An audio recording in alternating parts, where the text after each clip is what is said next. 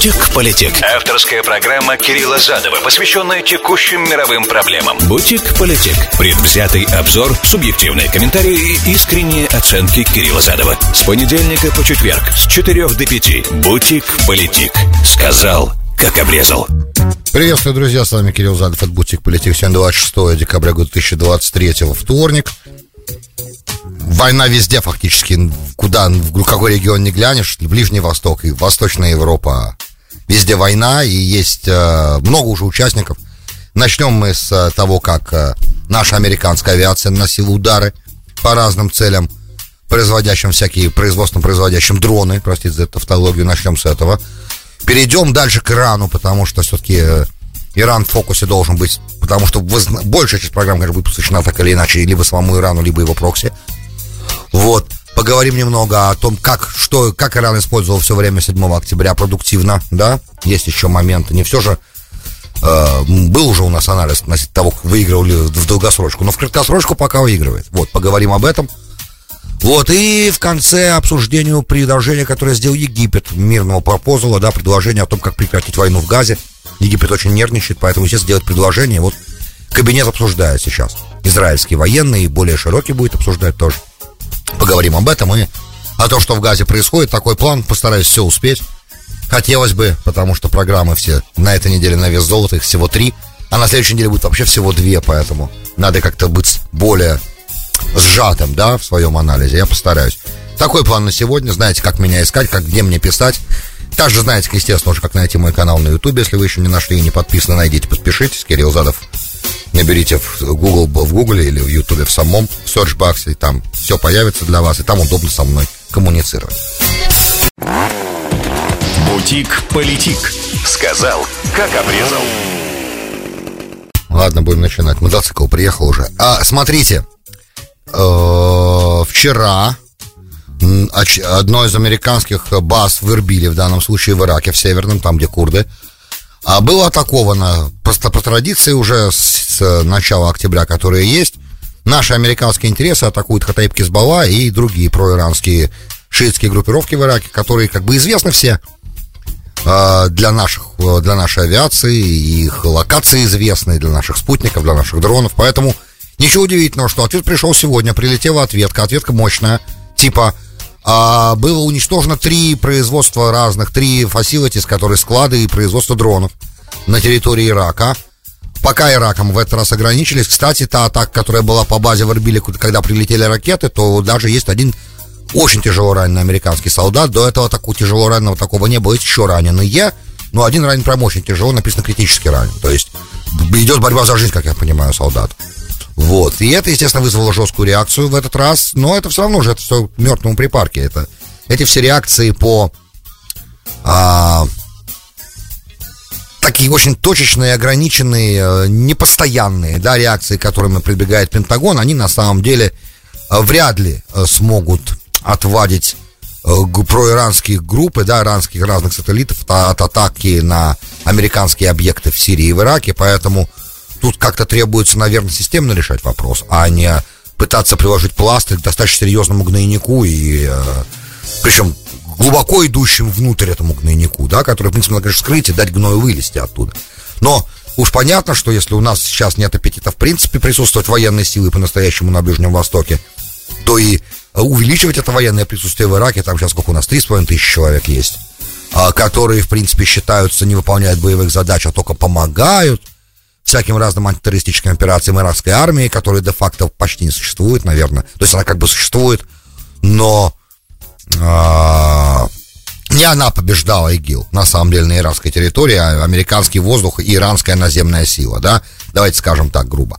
В общем, уже, много раз американские интересы, это 5-я, кстати, наша ответка, а мы-то атакованы уже бесчисленное количество раз с 7 октября, американские интересы. Как только американский флот пошел в Восточно-Средиземноморье, усиленная группировка, с этого момента наши интересы американские были атакованы много-много-много раз. Вот, как в песне в «Цыганочке», много раз. Поэтому тут как-то надо, наверное, все-таки более жестко реагировать, потому что, правда, мы сказали, конечно, Остин сказал, наш министр обороны, что, скорее всего, мы убили там много боевиков в этой атаке в сегодняшней Хатаиб Хизбаллы. Но мы точно этого не знаем. Но, судя по снимкам, которые пришли ему на стол, легли там спутниковым до атаки, после атаки, знаете, как это принято? Я думаю, что да, много. Опять же, чему мы радуемся? Важно же не количество, важно качество в данном случае, правильно?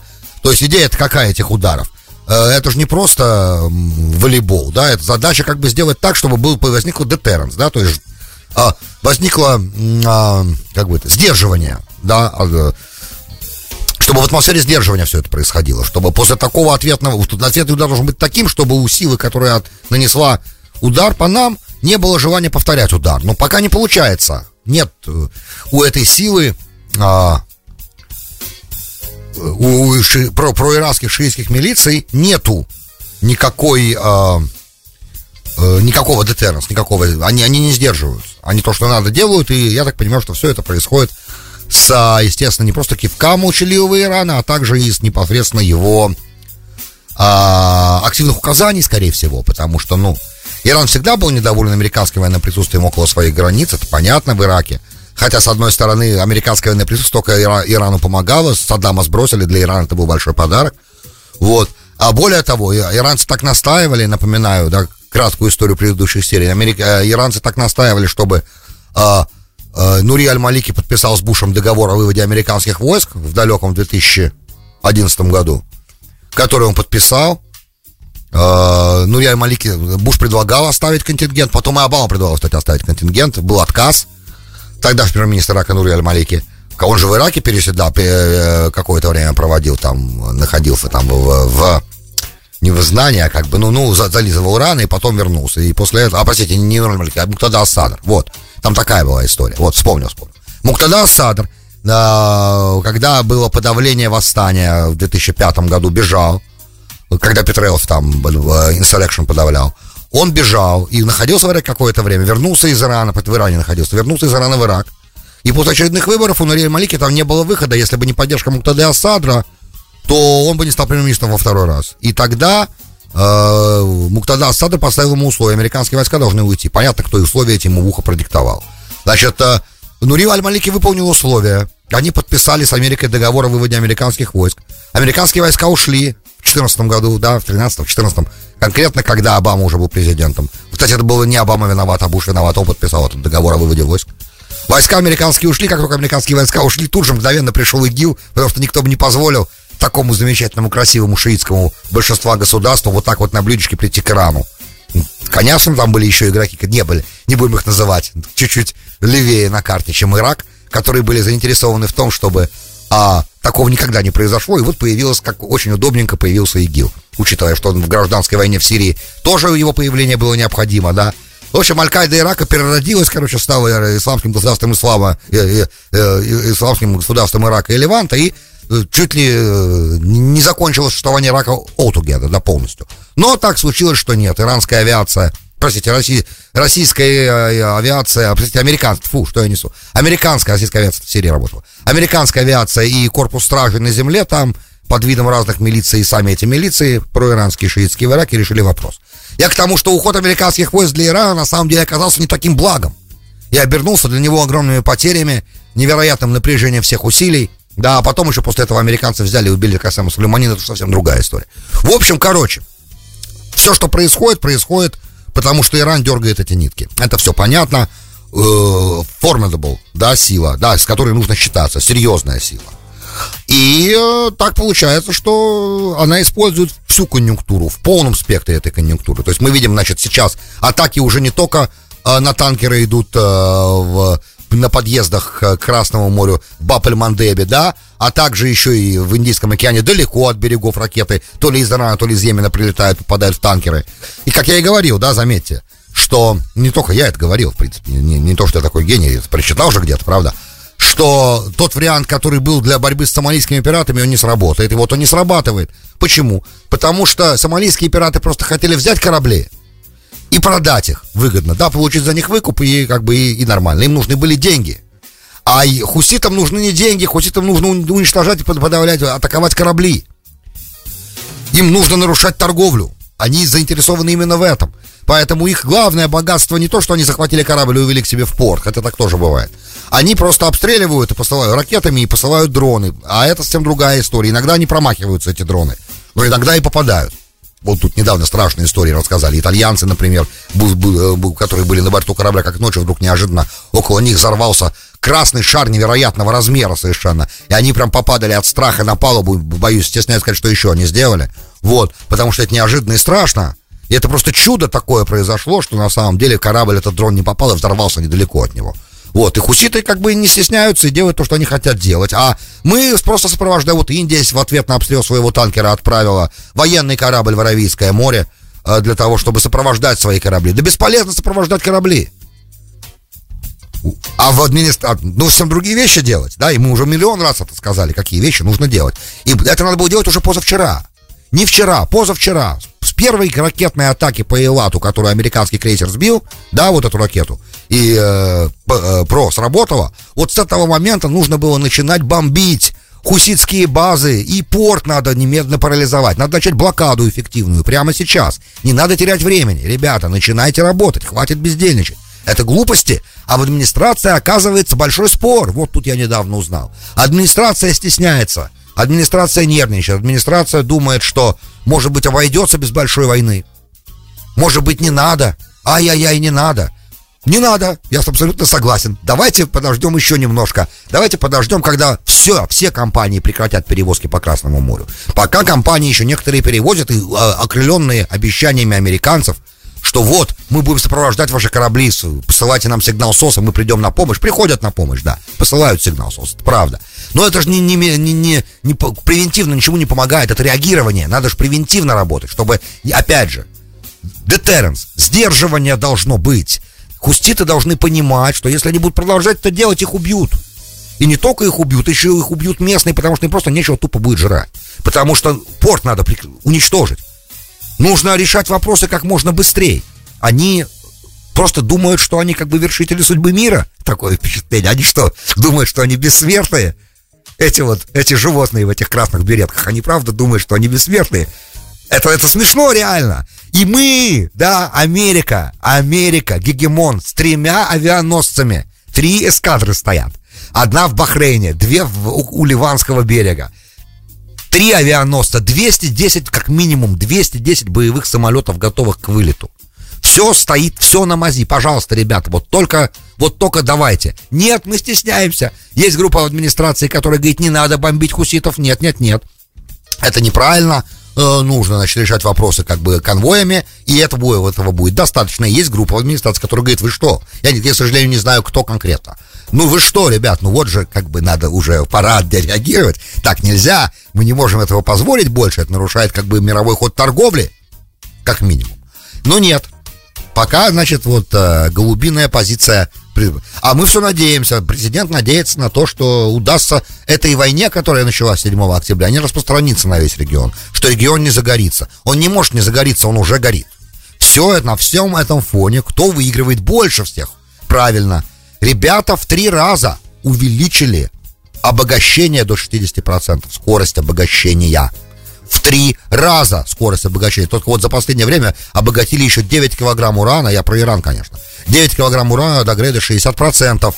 Это значит, что, там оружейное 90, допустим, да, для того, чтобы из 60 стало 90, там совсем какой-то короткий срок нужно, там 2-3 недели. А там уже дальше вопрос дней. По оценкам специалистов сейчас у Ирана есть достаточно урана, простите за это, на 3 заряда. Понятно, что это вообще ни о чем пока, и не было еще даже ни одного испытания нельзя скрыть, и от коробки с проводами до бомбы пройдет минимум год, а может быть и 2, и от бомбы до боеголовки пройдет еще время. Все это понятно, но уже сам факт того, что они сейчас, пользуясь тем, что вот такая вот ситуация, начали резко активно обогащать до 60, это жестко, да, и уже об этом сообщила как бы МАГАТЭ. Да, есть, такая информация, это официально сегодня пришла.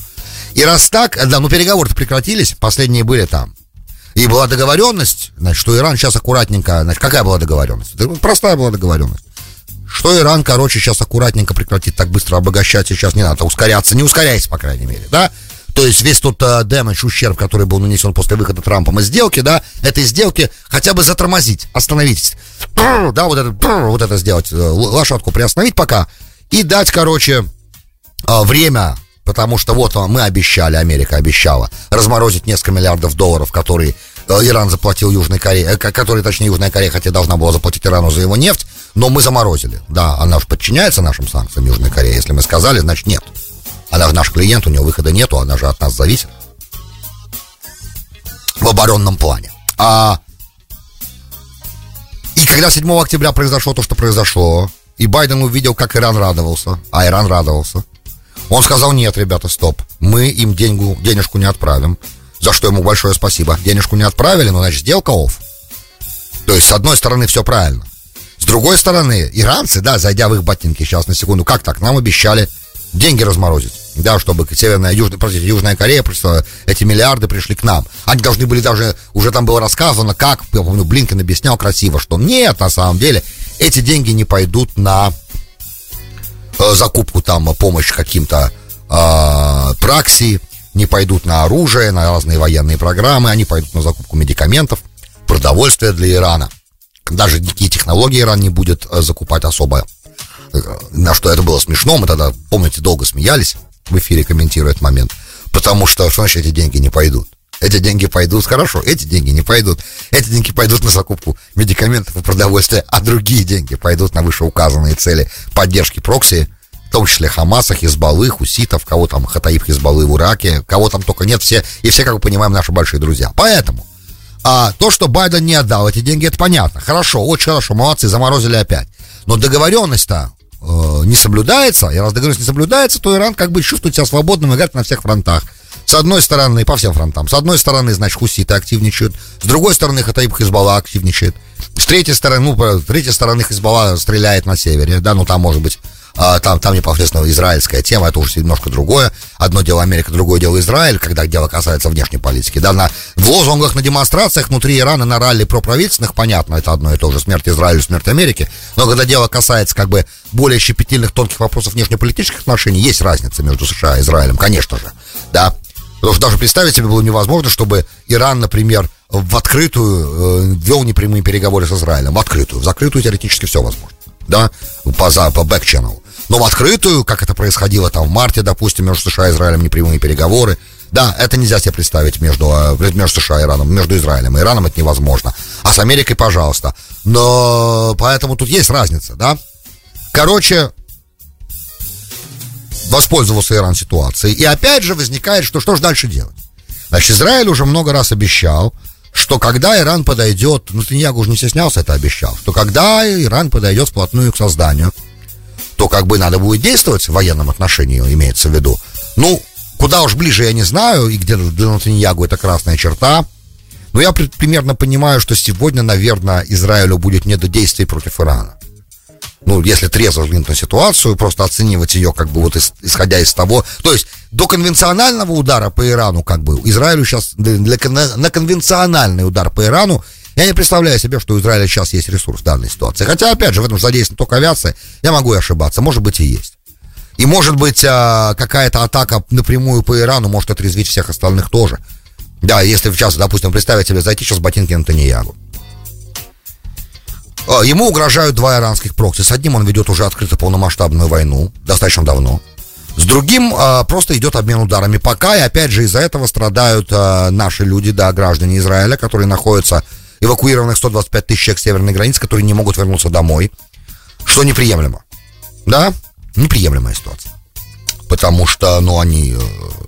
То есть получается, как сегодня правильно абсолютно Илюша Аксельрод в утреннем эфире сказал, Израиль создал буферную зону на своей территории против Хизбаллы. А на самом деле эта буферная зона должна сдаваться на юге Ливана. Это всем все понятно, я думаю, это не нужно объяснять. То есть, как бы не было, как бы и не хотелось израильским генералам вводить в Южный Ливан войска, это надо делать. Да, и все уже, я так понимаю, потихонечку свыкаются в Израиле внутри военного истеблишмента с этой мыслью, ждут, когда как бы закончится интенсивная фаза операции в Газе, которая скоро не закончится, скорее всего, но все возможно. Короче, вот интенсивная фаза закончится, чтобы не было две интенсивных военных кампаний на два фронта, юг и север, чтобы одновременно не работали, понятно.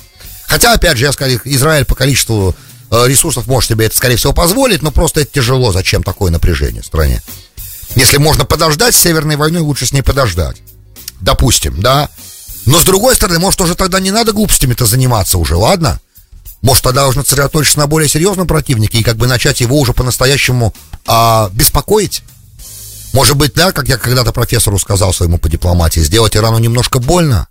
Пора уже сделать ему, может быть, эта боль должна быть не то, что прям немножко, а уже такая, медиум. Может быть, замечательно, конечно, что израильтяне убили на выходных в Дамаске, убили главного генерала КСИР, который занимался, Корпус стражей исламской революции, который занимался координацией. Который де-факто выполнял функции Сулеймани в Сирии, да, которого убили намного раньше президент Трамп в январе, да, 20-го, да, который координировал всю войну с ИГИЛ, который на самом деле много сделал для общей победы России, США и Ирана над исламским государством. Извините, что я так это вместе, но это была общая победа, правильно? Все же воевали. Вот. Но союзниками так и не стали. Встреча на Эльбе не получилась, да. И вот Сулеймани, главный архитектор этой победы с иранской стороны, вообще в итоге погиб, да, потому что летал в Ирак как к себе домой. И, может быть, и вот это убийство генерала в Сирии иранского, который координировал всю активность КСИР в Сирии, я так понимаю, в Ливане, и, может быть, даже частично и в Ираке, то есть реально серьезный дядечка. Вот, он отдал Богу душу в израильском ударе ракетном. И все, как бы, это Иран обещал отомстить за это. Не знаю пока как, но, может быть, этого мало. То есть, я понимаю, все очень красиво, большое спасибо, Нетаньяху большой молодец здесь, надо сказать. Что, естественно, военные, и все, кто это сделал, это очень, опять же, наглое действие. Очень приятно, всегда, вы знаете, я всегда поддерживаю наглые, неожиданные наглые действия. Но этого явно мало.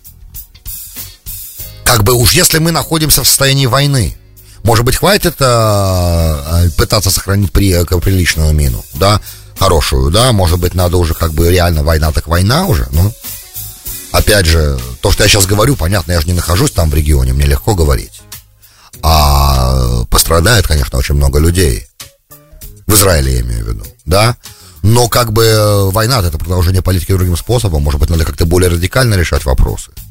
Может быть, пришло время как бы нанесения ударов по ядерным объектам для начала, да, для начала хотя бы. А там дальше посмотрим, что будет, то будет. Может быть, пришло, и может быть, когда как раз пришло время сейчас показать этой администрации в Белом доме, что она на самом деле Минбизнес, и что она, если надо брать на себя ответственность за будущее мира, надо его на себя брать. А не сидеть и рассуждать, хотим ли мы расширения войны на Ближнем Востоке, да, или не хотим мы расширения войны. Оно уже происходит, это расширение войны. И уж если так, надо стать чемпионом этого, а не быть как бы ведомым куда-либо. Не знаю.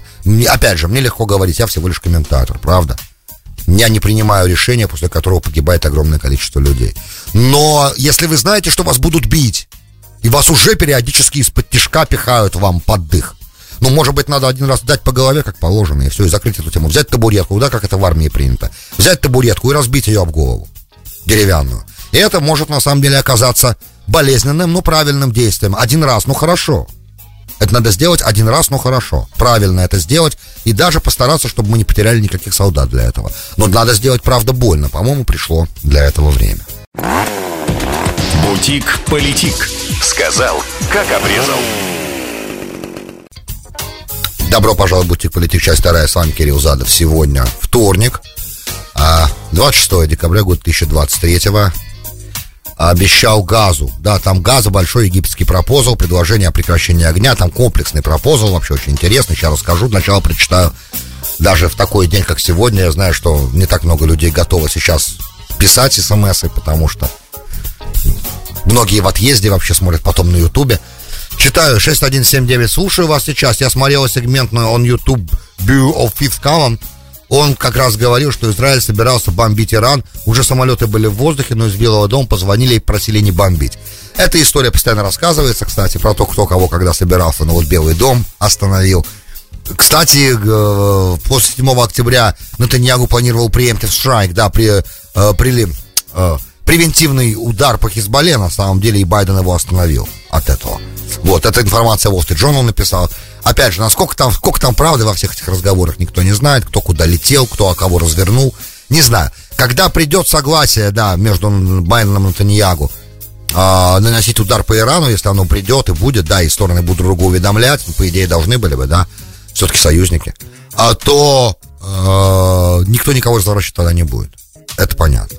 В общем, в Белом доме должны принять решение. Давайте дальше пойдем. Значит, египетский пропозал, предложение о прекращении длительного огня, вроде двухнедельном, обсуждается сейчас, вот в эти минуты обсуждается кабинетом военным израильским, и военный кабинет вынесет это на заседание правительства, где 14 министров уже будет, да. Сейчас security кабинет 14 министров. То есть на более широкое, расширенное мнение министров будет спрашиваться. Опять же, голосования по пропозалу пока не будет. Пропозал, это предложение египетское, имеет несколько этапов. Первый этап — прекращение огня и обмен заключенными. Израиль, напомню, предлагал на той неделе Хамасу неделю перемирия в обмен на 40 заложников. По-моему, очень хорошее предложение. Я бы на месте Хамаса его принял. Но Хамас не принял, потому что это чистое поражение для них получается. Как же? Они ведь готовы обменивать заложников и на прекращение огня, и плюс еще и палестинские заключенные. Тогда они, получаются, герои национального масштаба, а не просто какие-то псы, которые хотят избежать бойни, например, да? Поэтому надо бы... это для них не годится с точки зрения пиара. Хотя, конечно, жить хочется, и я так понимаю, что это желание уже у них вряд ли, скорее всего, оправдается. По крайней мере, тем темпом, которым братья и сестры моих убивают, я думаю, что... конечно, политическое руководство говорит, что это надолго еще, это еще месяцы активных военных действий. Я так не думаю. Мне кажется, что в Газе это будет быстрее завершено. Все, это просто сейчас накапливается качественный скачок, да. Пока идет количественное накопление трупов боевиков Хамаса и им сочувствующих, а со временем оно перейдет в качественное накопление. Качественный скачок будет очень серьезным, когда просто реально посыпется. Но пока голову Синвара не принесли, то не о чем пока даже говорить, да. А я так считаю, что в моем понимании и Хане должен умереть, и все эти ублюдки, их Махмуд Азар должен умереть. То есть пока эта мерзость вся жива и дышит с нами одним воздухом, мы не имеем права как бы себя спокойно чувствовать. Так мне кажется. И это было бы честно на самом деле. Как же, нельзя же. Да. Они как бы главные в том, что произошло 7 октября. Они должны умереть, конечно же. Причем желательно как можно болезненней и как можно дольше, чтобы они это делали. Хорошо, дальше. В пропозале это первый этап. Второй этап, самый главный этап, ребята, самый главный этап. В этом самом главном этапе, что будет дальше с Газой. В египетском пропозале написано, что объединенным, они это называют западным берегом, и сектором Газа, объединенным вот этим, то, что называется, в принципе, палестинская автономия, опять же, в кавычках, да, потому что Осло, конечно, придется менять, пересматривать, и после этой войны все это будет полностью изменено. Весь статус-кво поменялся. Эта война — серьезное изменение. Значит, после всего того, что сейчас происходит, но вот они как бы пытаются из этого извлечь какое-то объединение палестинских всех фракций. Так я это вижу, Египет так это задумал. И второй этап, это, по окончании вообще военных действий, они предлагают, то есть это перемирие должно, я так понимаю, по египетскому пропозалу перейти в полное окончание военных действий. И сразу, значит, над двумя этими территориями, над западным берегом и анклавом этим Газой, будет управлять единое объединенное палестинское, внимание, правительство, в котором Хамас тоже будет представлен по египетскому плану. Как тебе такой, Илон Маск? Естественно, сразу Дэнни Денон уже высказался по этому поводу. Синьор член Кнессета, и сейчас он не член правительства, кстати, а был когда-то послом Израиля в ООН. Вы помните, Дэнни Денон с очень правыми взглядами человек, но, в принципе, род Нетаньягу справа, как я понимаю, обычно, да? Вот, он сказал, что это вообще невозможно, не о чем тут даже говорить, что никакой послевоенной роли у Хамаса не может быть. Хамаса в Газе вообще не может быть, тем более какой-то роли в управлении анклавом. Это невозможно. Да, и опять же, да, и сразу после этого, через какое-то время, проходят выборы в палестинской автономии общие, на которых Аббас уже не участвует в этих выборах. То есть ему 88 лет, он должен сложить свои полномочия после этих выборов. И его преемник, там есть руководитель сейчас технической администрации, есть там человек, Ашейхова фамилия. Вот он, скорее всего, может зайти. Его, кстати, воспринимают достаточно реалистичного политика, я о нем сделаю отдельный сегмент, я думаю, да, я немножечко сделаю ресерч какой-то, поищу, почитаю. Вот Марианна Беленькая опубликовала материал, кстати, журналист-обозреватель «Коммерсанта» по поводу вот этого человека. В общем, это интересно, надо будет посмотреть, почитать. Кто он, что он, выглядит из того, что он говорит, достаточно реалистично он отвечает на вопросы. Но, опять же, пока он не стал раисом, это одна история. Когда человек становится президентом, это другая история. Поэтому здесь надо вообще понять, что как бы думает. Понимаете, плохо то, что у Израиля до сих пор нет четкой программы, что дальше делать с Газой. Как многие аналитики сказали, в Jerusalem Post, в том числе разные серьезные ребята писали и говорили, что, ребят, То, что Израиль до сих пор не сказал, что какой он видит газу, кто и будет управлять, и нет никакого четкого плана, это огромный промах, потому что другие игроки начинают предлагать планы разные. А эти планы, в принципе, Израиль не устраивает, по большому счету. Это все не подходит. И, опять же, объединение всех палестинцев в Иудее, Самарии и в Газе, да, чтобы они все были под единым правительством, это тоже не очень хорошая идея, потому что после этого начнется давление о том, чтобы создалось палестинское государство на этих территориях. А это невозможно допустить в принципе, по определению и в принципе. Поэтому тут прям реально, я понимаю, что ресурсов может не хватать у Нетаньяху и компании, да, но уж какой-то план надо сейчас быстренько сбацать, да, что-то надо сделать сейчас быстренько. Для того, чтобы хоть что-то было, чтобы инициатива была на израильской стороне сейчас. Нельзя допустить, чтобы с этим планом пришли со стороны. И вот этот Попозов египетский, да, опять же, понятно, что официально Израиль говорит, что мы готовы смотреть только первую стадию, такую же, как предыдущие стадии прекращения огня. То есть пока прекращение огня на обмен заложниками, то есть на то, чтобы отпустили наших заложников и, может быть, вышли палестинские заключенные, это возможно. Да, хотя я тоже на самом деле считаю, что вот тот вариант, который Израиль предложил, он идеальный. Да, неделя прекращения огня в обмен на 40 хотя бы заложников. И если они не соглашаются, то это называется, что они соглашаются пока. Надо немножко огонь-то под сковородкой увеличить еще. Но тут проблема, да, погибает, правда, огромное количество людей, которые, может быть, и не имеют к войне никакого отношения, но мы этого не знаем. Вот вчера была атака опять на лагерь вчера была атака на лагерь беженцев там, в центральной Газе, там куча убитых всяких разных, опять же, непонятно, кто из них кто. И нам показывают только кадры, по которым ни о чем нельзя сказать, потому что вы что хочешь, можете завернуть в белую простынь на самом деле и положить там. Не знаю. Короче, ребят, война продолжается. Конца ее прям вот такого не видно, но я уверен, что качественный скачок произойдет в ближайшее время. Амен. Друзья, большое спасибо, что были со мной. С вами был Кирилл Задов. Вы слушали Бутик Политик. До встречи завтра. Бутик Политик. Сказал, как обрезал.